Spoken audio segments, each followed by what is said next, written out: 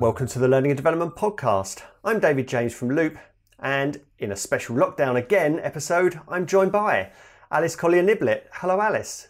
Hello, David. Eva Adam. Hello, Eva. Hello, David. Hello, David. And Sean Cooper. Hello, Sean. Hi, David. And welcome to you too.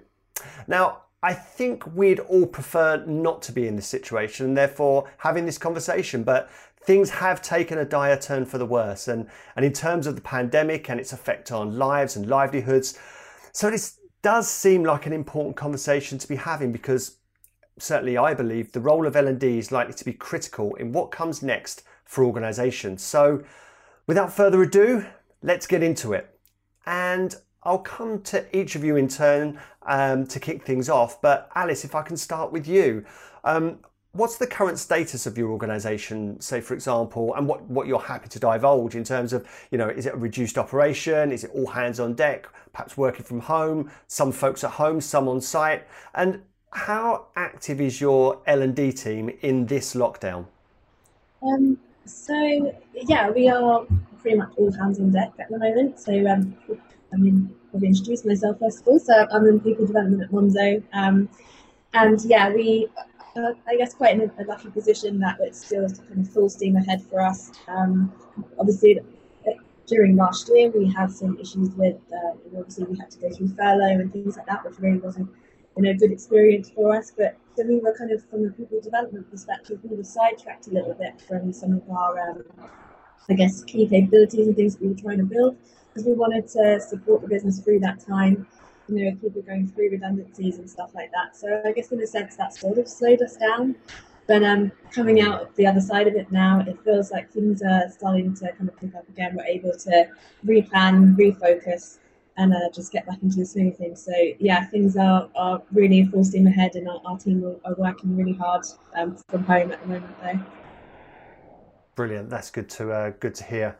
And Eva, from your side, what's kind of the status within the organisation? What kind of operations running, and more specifically about how active your L&D team is during this lockdown? Yeah, to be honest, so I work for Philip Morris International as a learning design lead, and I got a bit of an unusual story because I actually started with the organization in lockdown. So we always joke about is that I haven't actually met any of my colleagues in real life yet. So it's probably shows as well that the fact that they were able to onboard me in a fully digital way, and just the team has been fantastic about how they take into these new circumstances, and that's kind of true for the whole organization. So for us, it's yes, things have changed. The way we work has changed, but in terms of the business and especially the L&D team, we're primarily digital anyway. So it doesn't feel like we lost out on a lot of things. Probably quite the opposite, and it accelerated a lot of things that we've been campaigning for a long time, and really brought that into as a priority. So it's been really interesting to see that. Yeah, it is quite incredible that you mentioned that, Eva. And of course, there are going to be quite a few people. I mean, it's been a year, hasn't it?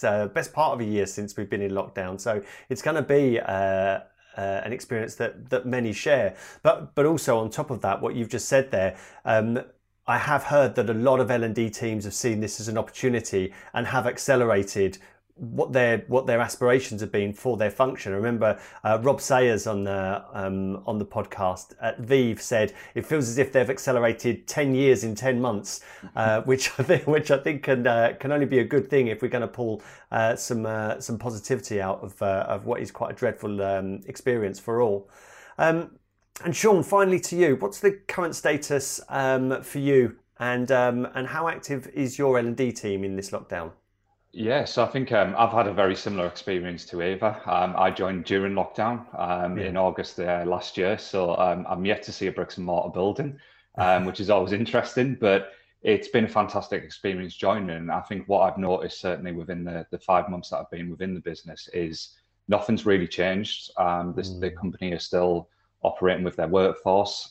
They implemented very much a flexible approach to working pretty much from March onwards when the first lockdown hit. Given the nature of the business that I work for, being in the power industry, there's obviously a lot of critical workers that they had to keep in plant, and they really adapted to that very, very quickly to make sure that those people were safe, 100% COVID secure, but the rest of the operations weren't impacted. Equipment was sent out very quickly. The infrastructure was put up in place very, very swiftly as well. From a people development point of view, from an L&D standpoint, it's all systems go. You mentioned that kind of 10 months in 10 years, and that's definitely been the case. I was brought on to specifically look at that blended digital approach to learning to keep that traction moving. And they'd already started to implement so much in that space, moving from your traditional classroom approaches to webinars and digital resources. So that is very much, we are probably busier than ever. And I only see us getting busier as time progresses. Well, again, that's good to hear. I think that for so many in the early stages of lockdown last March, it was almost deemed as if this is a holding pattern, and we'll just hold off until we can go back to normal. If that was L&D, it was a case of let's put our programs on hold, and many operations or organisations may have thought something similar, because this is pretty unprecedented. But to hear from all three of you that your operations are seeking to not, I suppose, not simply maintain, but the very nature of business is that you've got to grow. So it's good to hear. Now, Ava, this has been, I think it's important to acknowledge, a tiring and sometimes demoralising time for many individuals. How's morale in your team and organisation? And are you and your leaders doing anything to maintain positivity?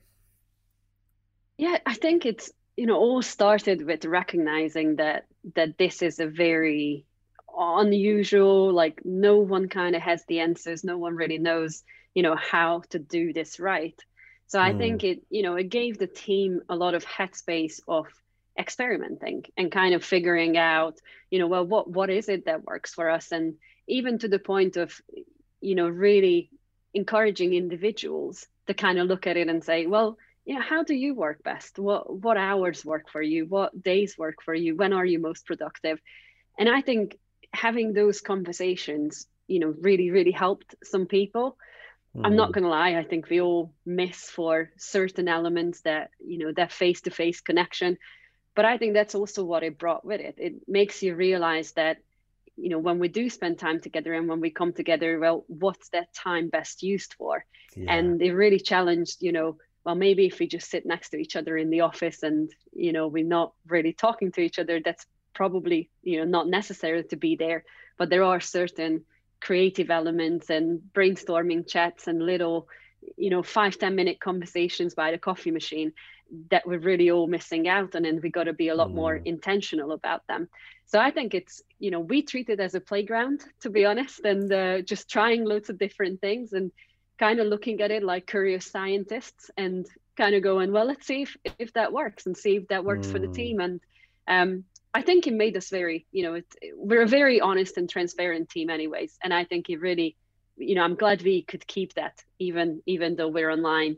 We're very honest if something works, we're very honest if something doesn't quite work for us. And we're happy to kind of keep working on that and figuring out what will be the best. And it's nice to see that that's, something that's happening with the whole organization. We have a lot of regular communication from the senior leaders, and, having that coming through, I think really helps people to not feel alone, and also feel like that, just kind of gives that sense of shared experience. That's good. I mean, if you've got people seeing this as a way of experimenting and challenging perhaps what wasn't working before. I think we've all worked in organisations where there's a meetings culture and you're kind of just thinking, why are we going to this again? But as an opportunity to challenge what has been accepted practice throughout entire organisations can only be a positive. But it sounds as if it's something that is that's been welcomed at Philip Morris, Ava. What about you, Sean? Have you experienced that people either in your team or your organisation have been affected morale-wise? And is there anything special that you and your leaders are doing to maintain positivity?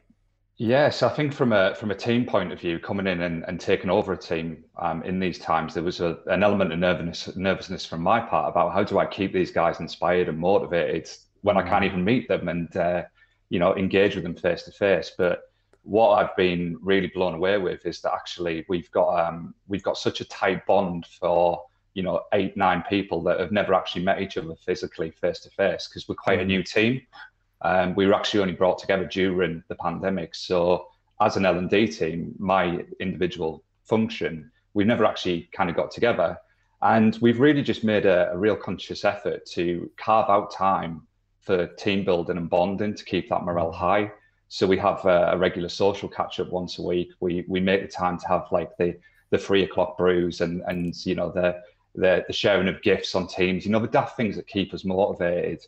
Yeah. But then similarly, what we are doing is using this opportunity to look at how we can push the boundaries and break some of the traditional kind of mindset of what things should be. So, going to webinars, it doesn't have to be, just reading off a PowerPoint. How do you experiment with some of the tools and the technologies that's available? How do you prop that up with the right, digital resources so that you actually can get the most out of that session?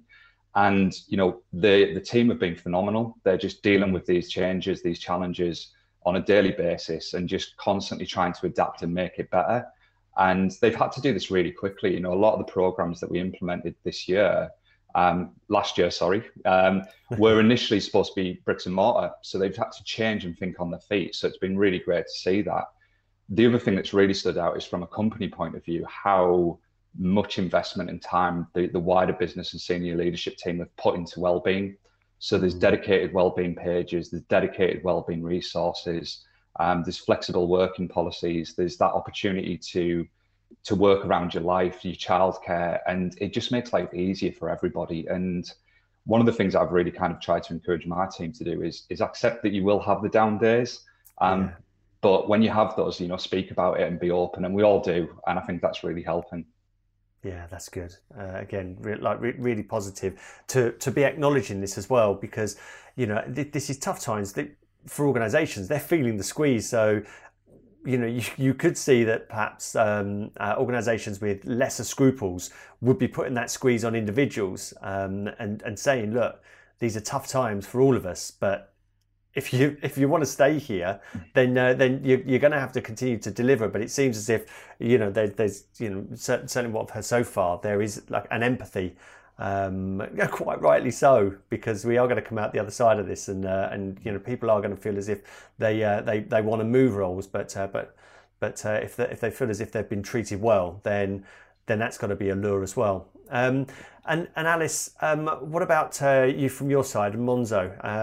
How's morale within your team and the organisation? And have the leaders done anything in particular to maintain positivity? I think lots of similar things to Eva and Sean.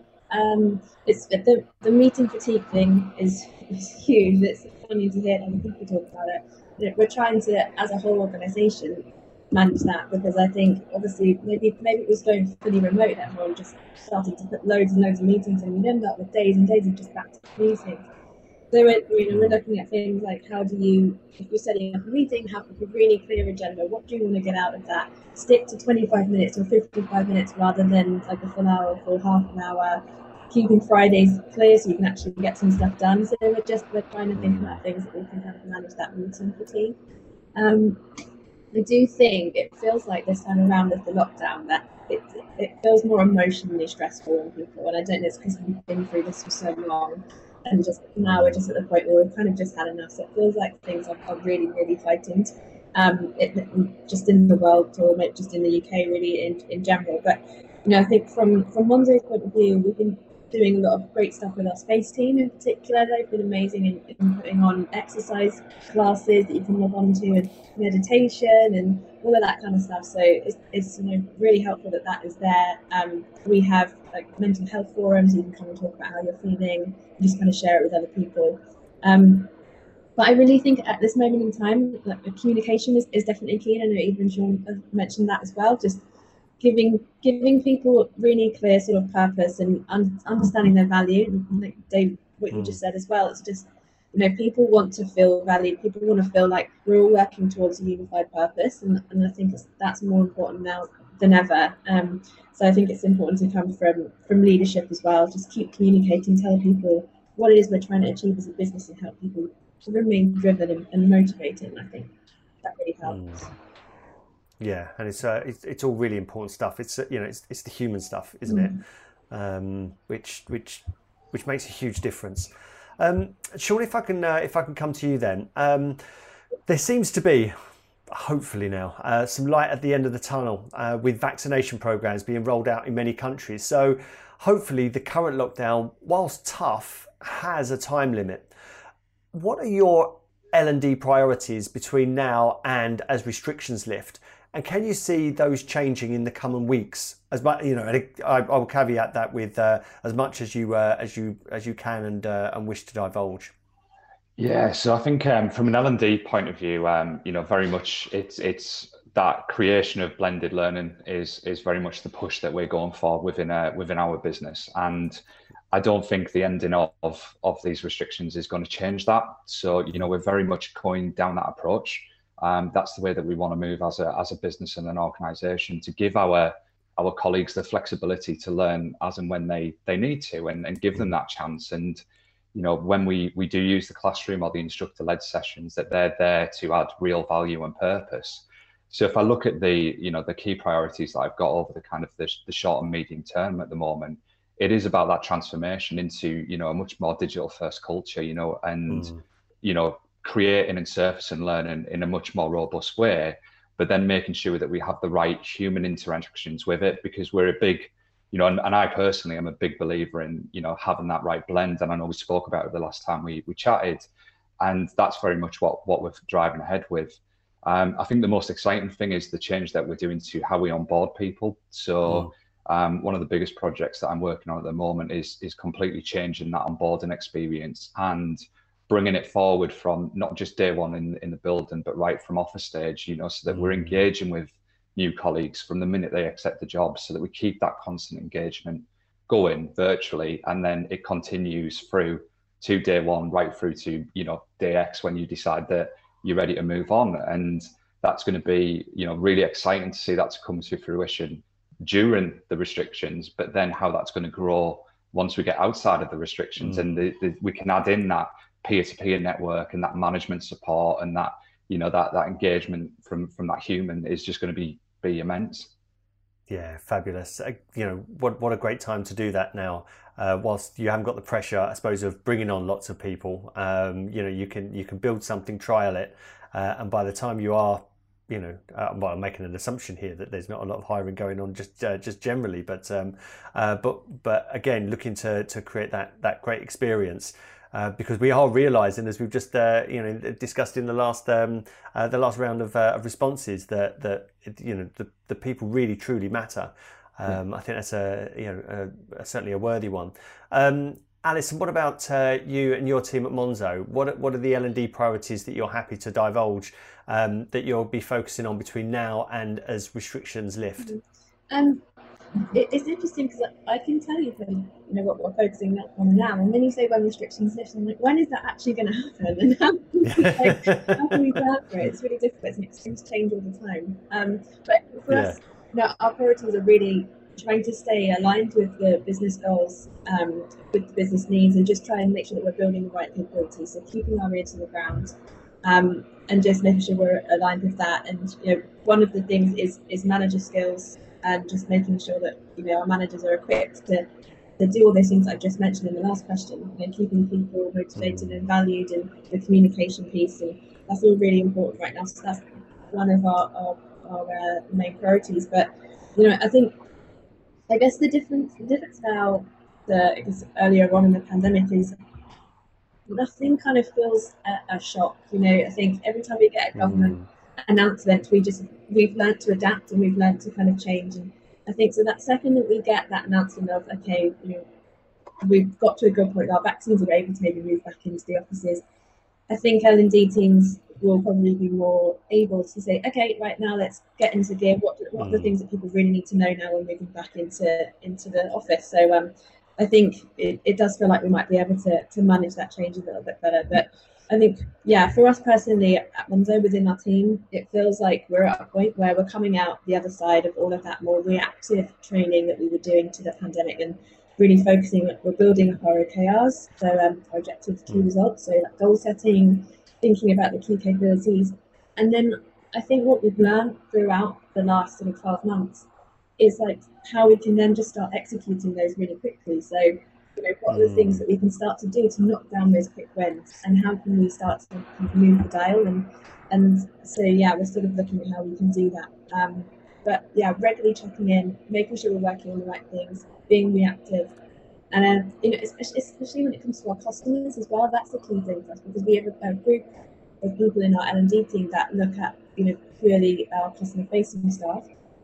And they need to be aware of, as we have government announcements and we move into different stages of the pandemic, what does that do for our customers? And you know, and I think that will mean, okay, well, maybe we need to refresh on things like, you know, if our customers are traveling again more, what does that mean for the types of queries we'll get and stuff like that? So yeah, just trying to stay aware and think about how things are changing, trying to adapt to it.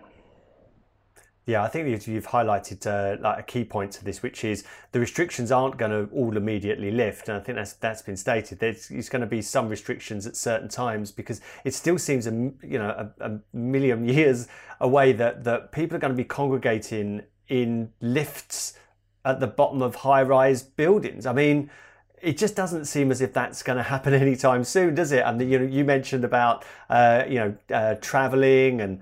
There's not just the restrictions lifted in within organisations. It's the restrictions lifted that mean that our consumers and our clients, our customers, are changing their habits as well. It's all so. You know, I know it's very obvious, all interlinked, but it's very difficult to unpick and then relate one set of lifted restrictions will equate to X. As you said there, I think we've all got to. Maintain that ability to adapt and flex and respond to the changing circumstances. And what about you, Ava? What are the L&D priorities you're happy to share between now and as restrictions begin to lift?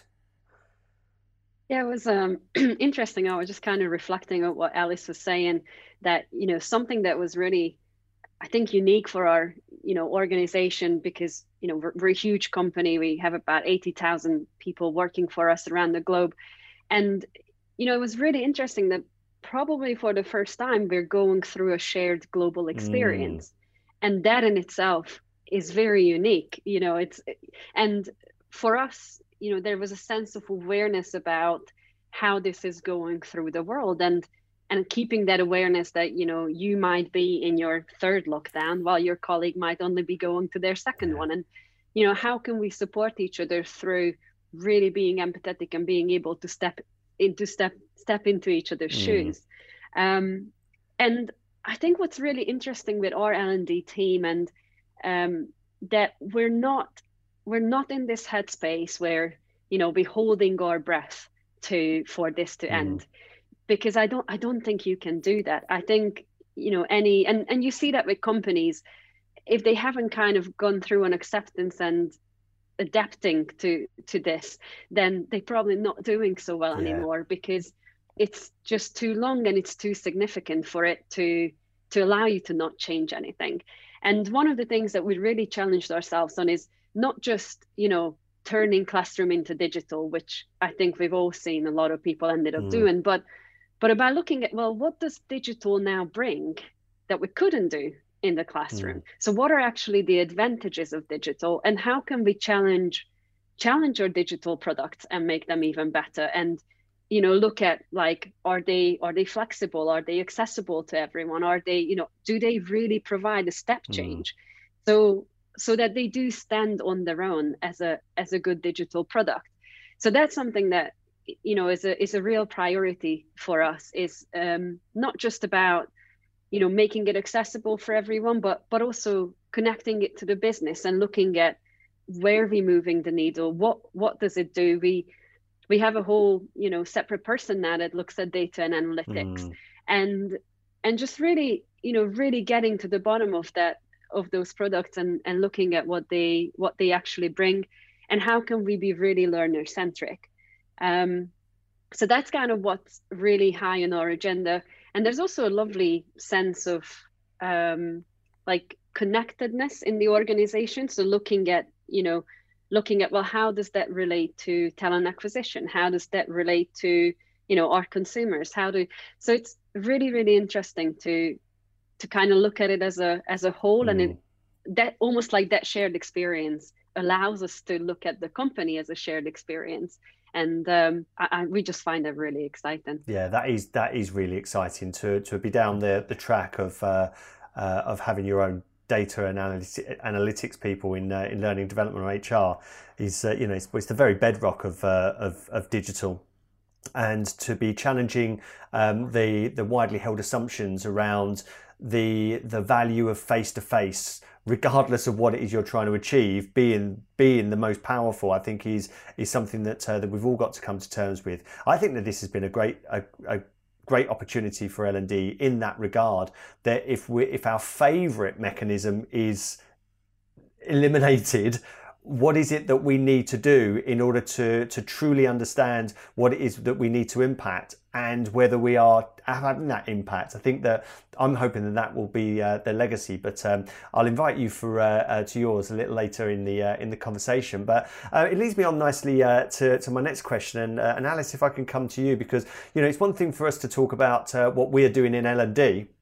But I'd like to ask, are employees at your organisation actively engaging in your L&D efforts? And how have expectations and engagement changed in recent months?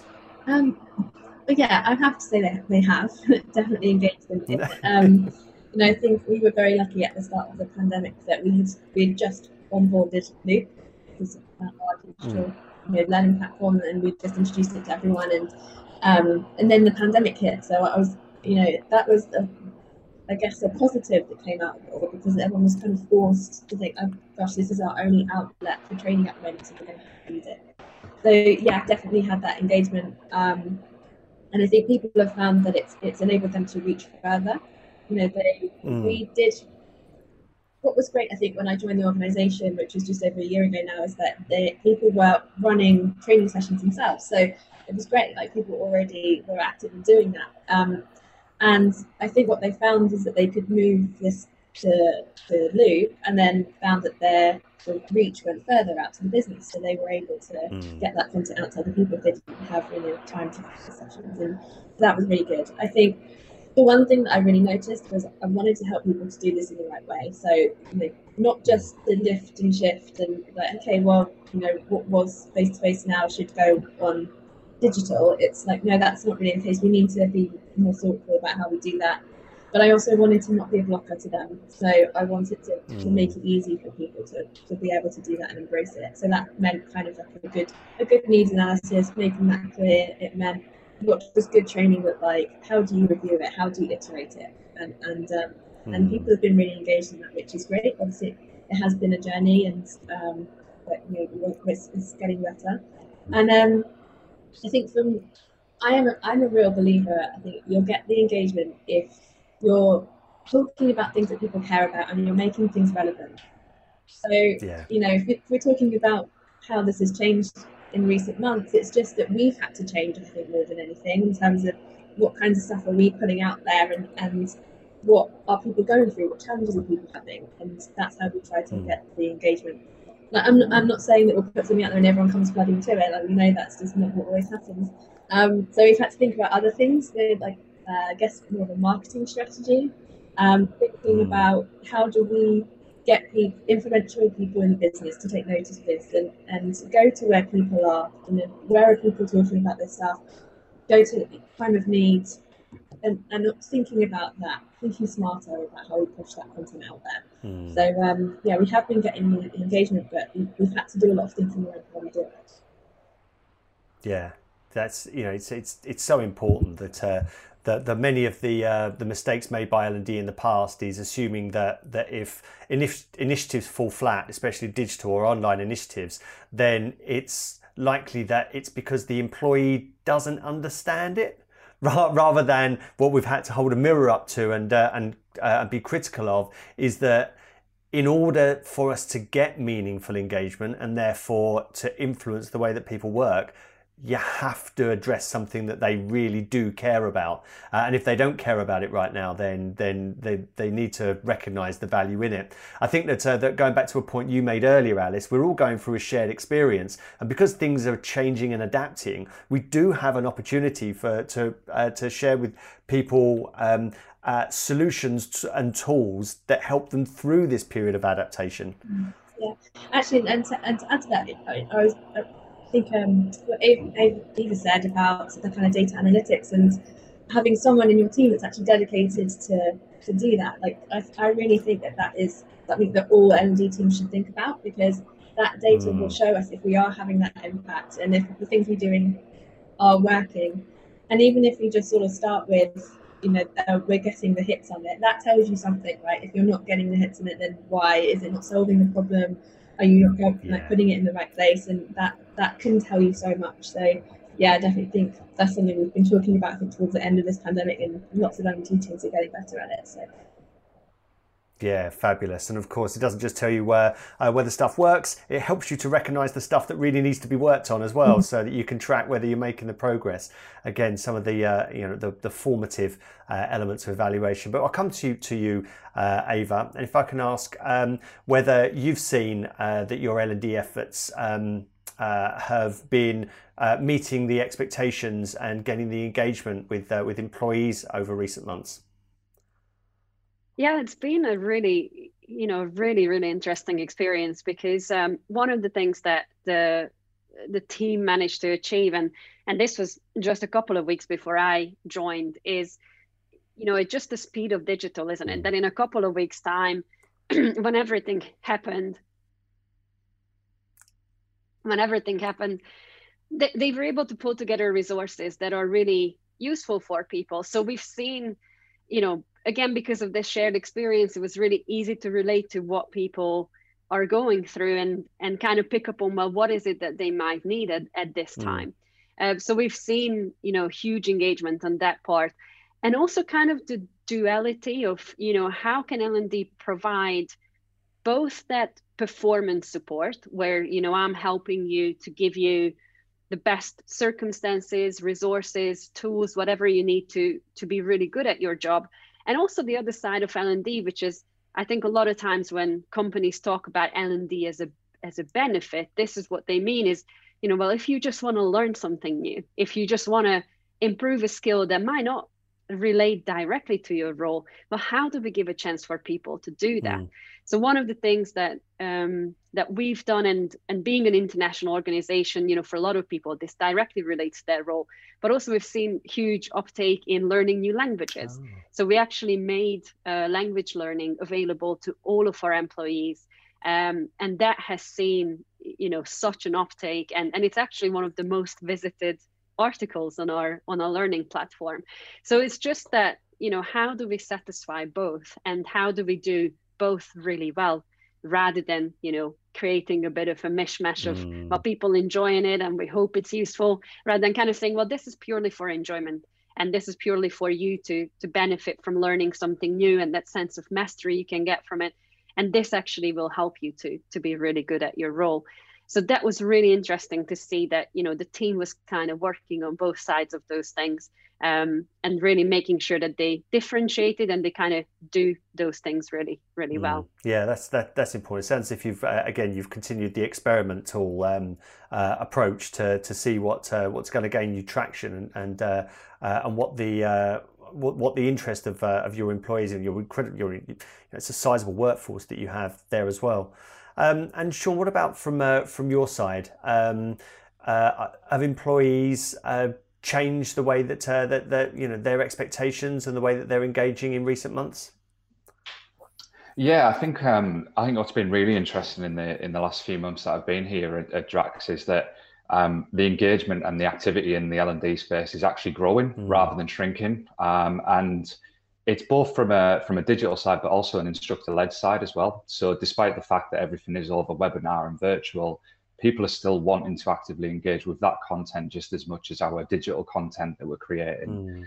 And what's really interesting is the way that we've adapted and started to think about actually curating the right playlists for the right times. So, it's been mentioned a few times around that meaningful content. I think Alice and David both mentioned it. And at the right time, what we're doing now is working with the operations to curate the right stuff that we surface. So I look back and, we're looking at how we have the right performance conversations from a leadership level, and working with my counterpart in the leadership team, we kind of curated a number of different playlists that could support our leadership population with relevant content that can help them with those conversations at the right time, rather than just bringing them traditionally into a classroom and bombarding them with the information. They can dip in and out of it as they see fit. And likewise with the shift to remote and home working, giving them the tools to actually do a bit of self-reflection and look at some of these things that can help them out in that space, but also how as a management and leadership population, we can guide our people. So people are actively engaging with that side of things. But what we're also seeing is we're getting increased demand for people wanting that kind of conversation-based learning with one of my learning specialists. So we've got a number of programs that are up and running that were kind of started at kind of around about the August time, that are actually fully booked from now until kind of May, June time. And every time we launch a new program, we're seeing that they're constantly getting that engagement and that bookings in there. And I think it's because it's relevant to people at the moment. It's the stuff they want to do. There's a lot of things that we're doing in the management space, but there's also a lot of stuff we're doing in the well-being and mental health space, where we're using subject matter experts and third-party content providers to actually come in and talk about that.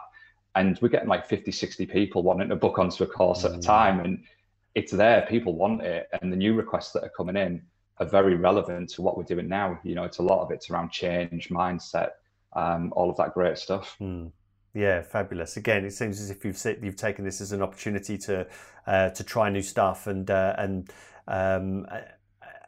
test the appetite of folks, which again you're only going to learn from, which leads me quite nicely on to my next question. And Ava, how have the lockdowns and the changing working circumstances changed your L&D practice and that of your team?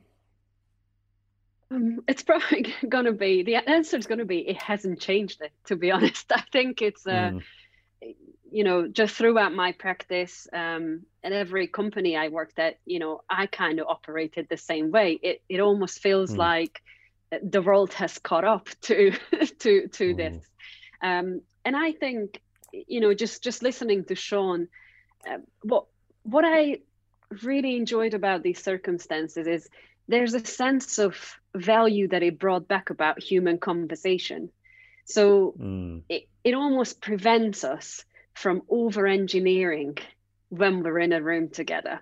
Because I, often felt like that with classroom sessions, that they are over-engineered. And, my test usually for whether I should have a classroom-based thing or a conversation-based thing is, is there a specific reason why that specific person is in that room?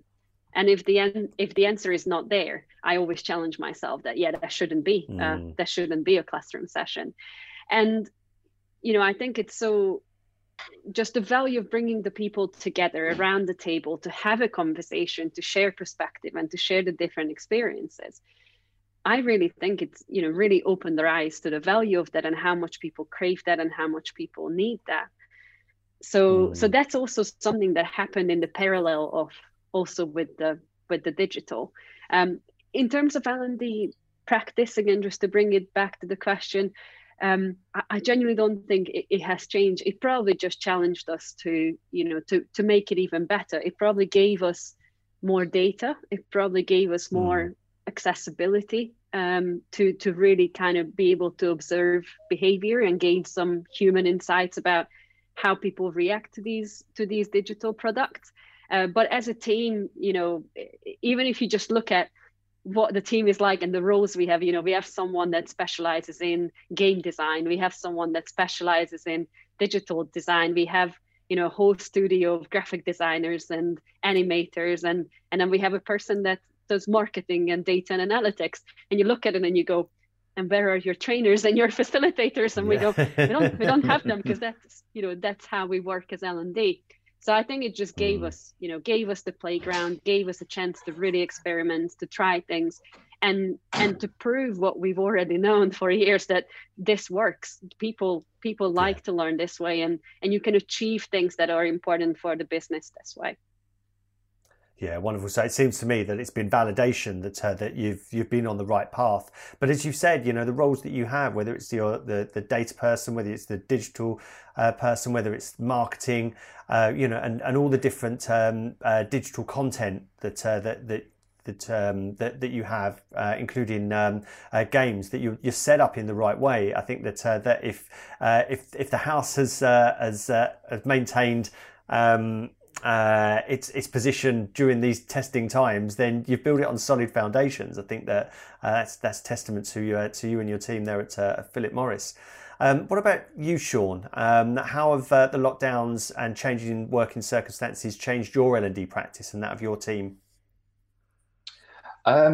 So I think it's probably a tough one to answer how it's changed, because we've come together quite as a new team during lockdown. I think that what it's done is just probably reinforce the methodologies that we're trying to implement more than anything else.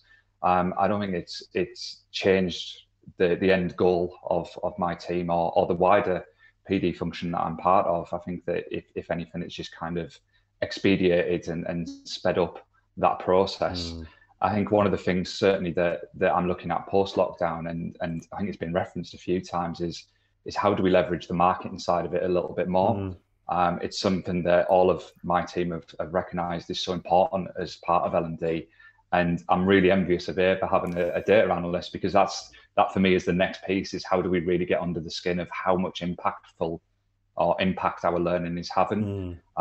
So I think it's less about what's changed during this, but more about actually where we now take it to the next step, because I think that it has just cemented the ways of working now, and it's about adding on to that and making it even better than what I think we've carved out during this time. Yeah, brilliant. And Alice, what about from your side? Has this challenged or confirmed the approaches and your practice in L&D? Yeah, it's definitely confirmed it, which was nice.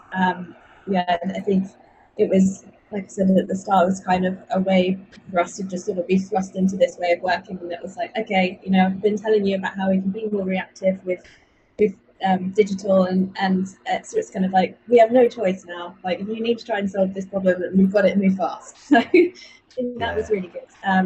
You know, we've definitely learned some lessons along the way as well. But you know, we've been working on various different needs in the business, and we've adapted and grown as that's happened. And we're at a stage right now where we kind of feel like we've learned so much. We want to put it all into sort of one place, and I guess just sort of surface those lessons.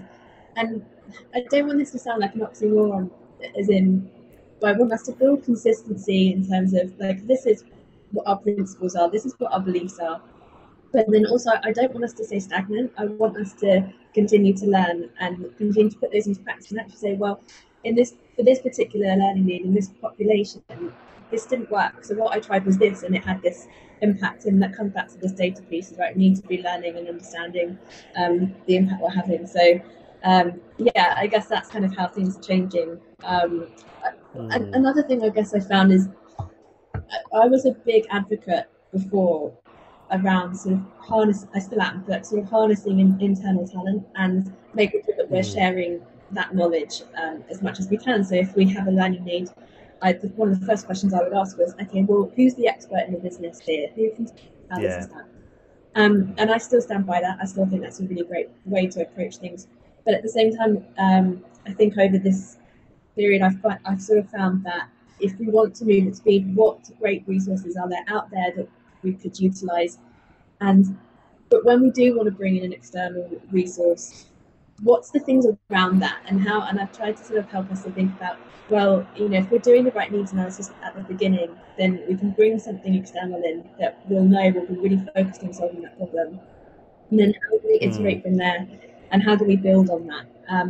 So it's similar to, I guess, a lot of the things, you know, that we believed in previously, but I guess in executing it and being under sort of the different circumstances and just the pressure of what this news brought us, we've learned a lot of lessons.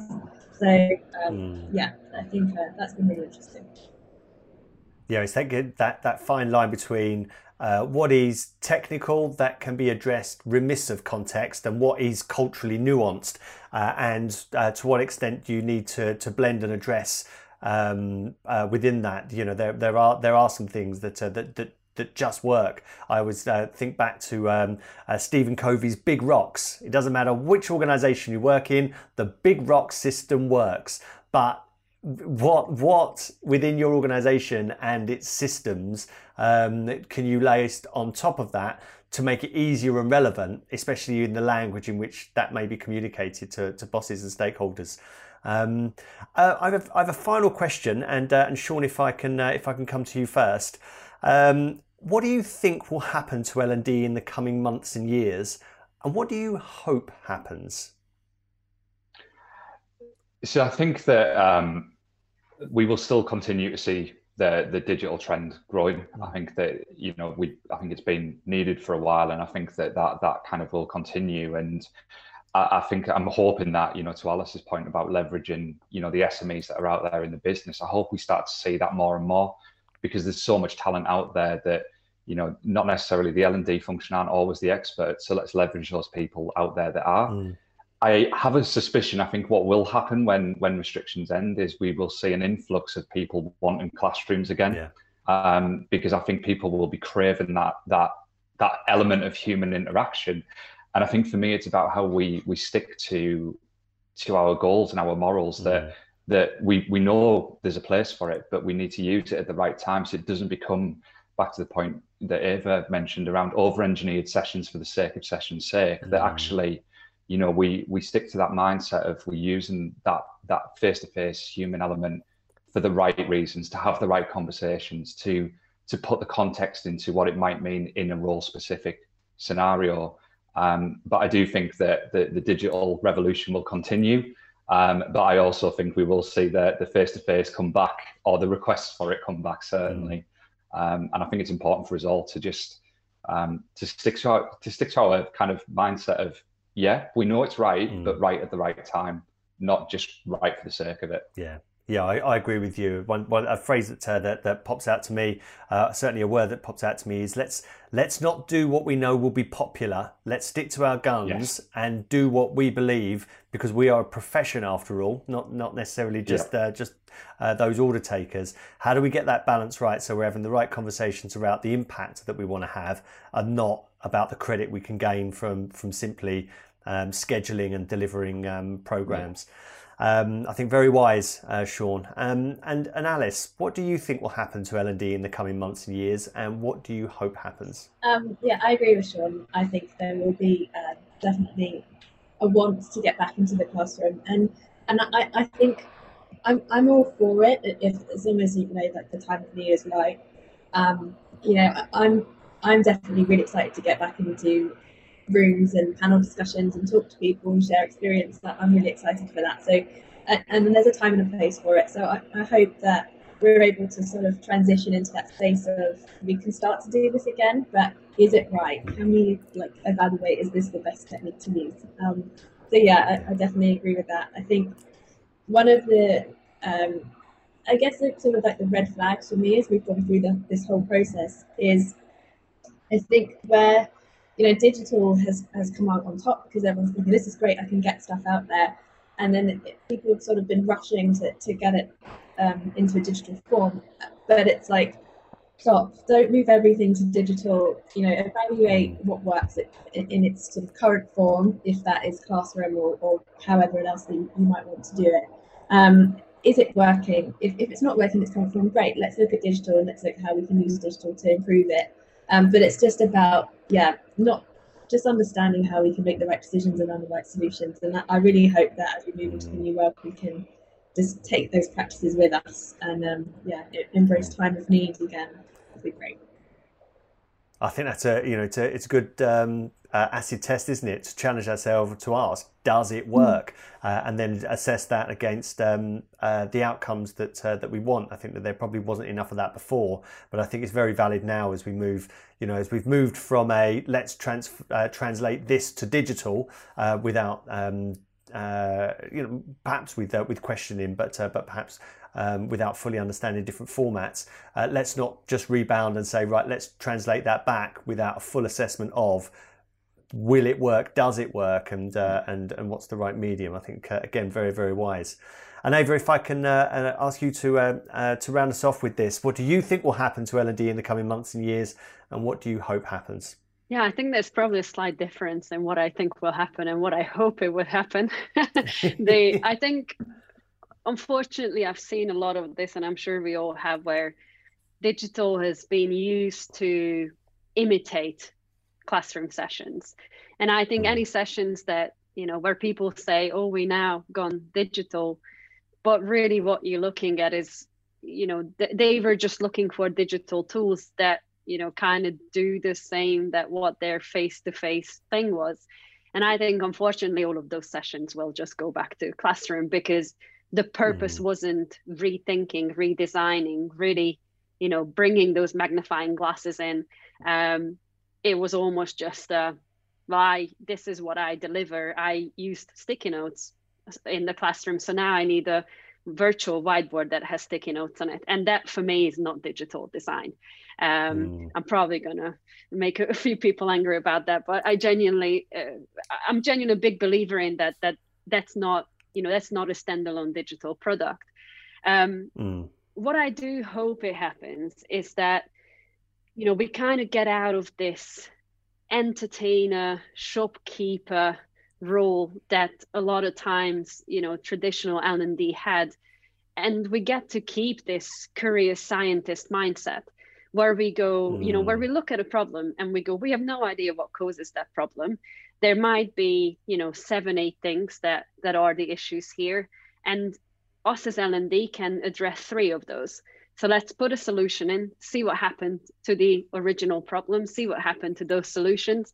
And if we haven't solved the problem, then we go again. And it doesn't mean it wasn't the right solution. It doesn't mean it didn't address a certain issue, but that issue might not be the one that's causing the problem.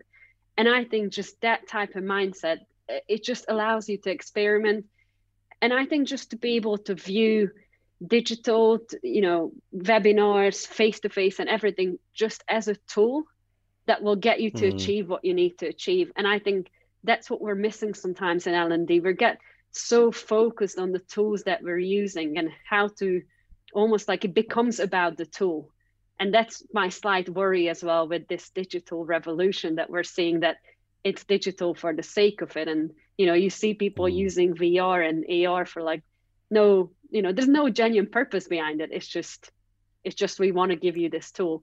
So I think we just got to be making conscious choices of when we're picking those tools, and making sure that face-to-face is a choice, and there's the reason why we're choosing that.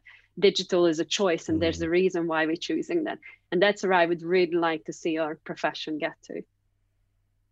Yeah, I think, again, very, very, very wise. What I'm taking from that is that we need to find solutions to our problems, not problems for our solutions that we've already bought and that we've already invested in. Thank you, everybody, for being involved and for sharing so generously your insights. I know that this has been a valuable conversation.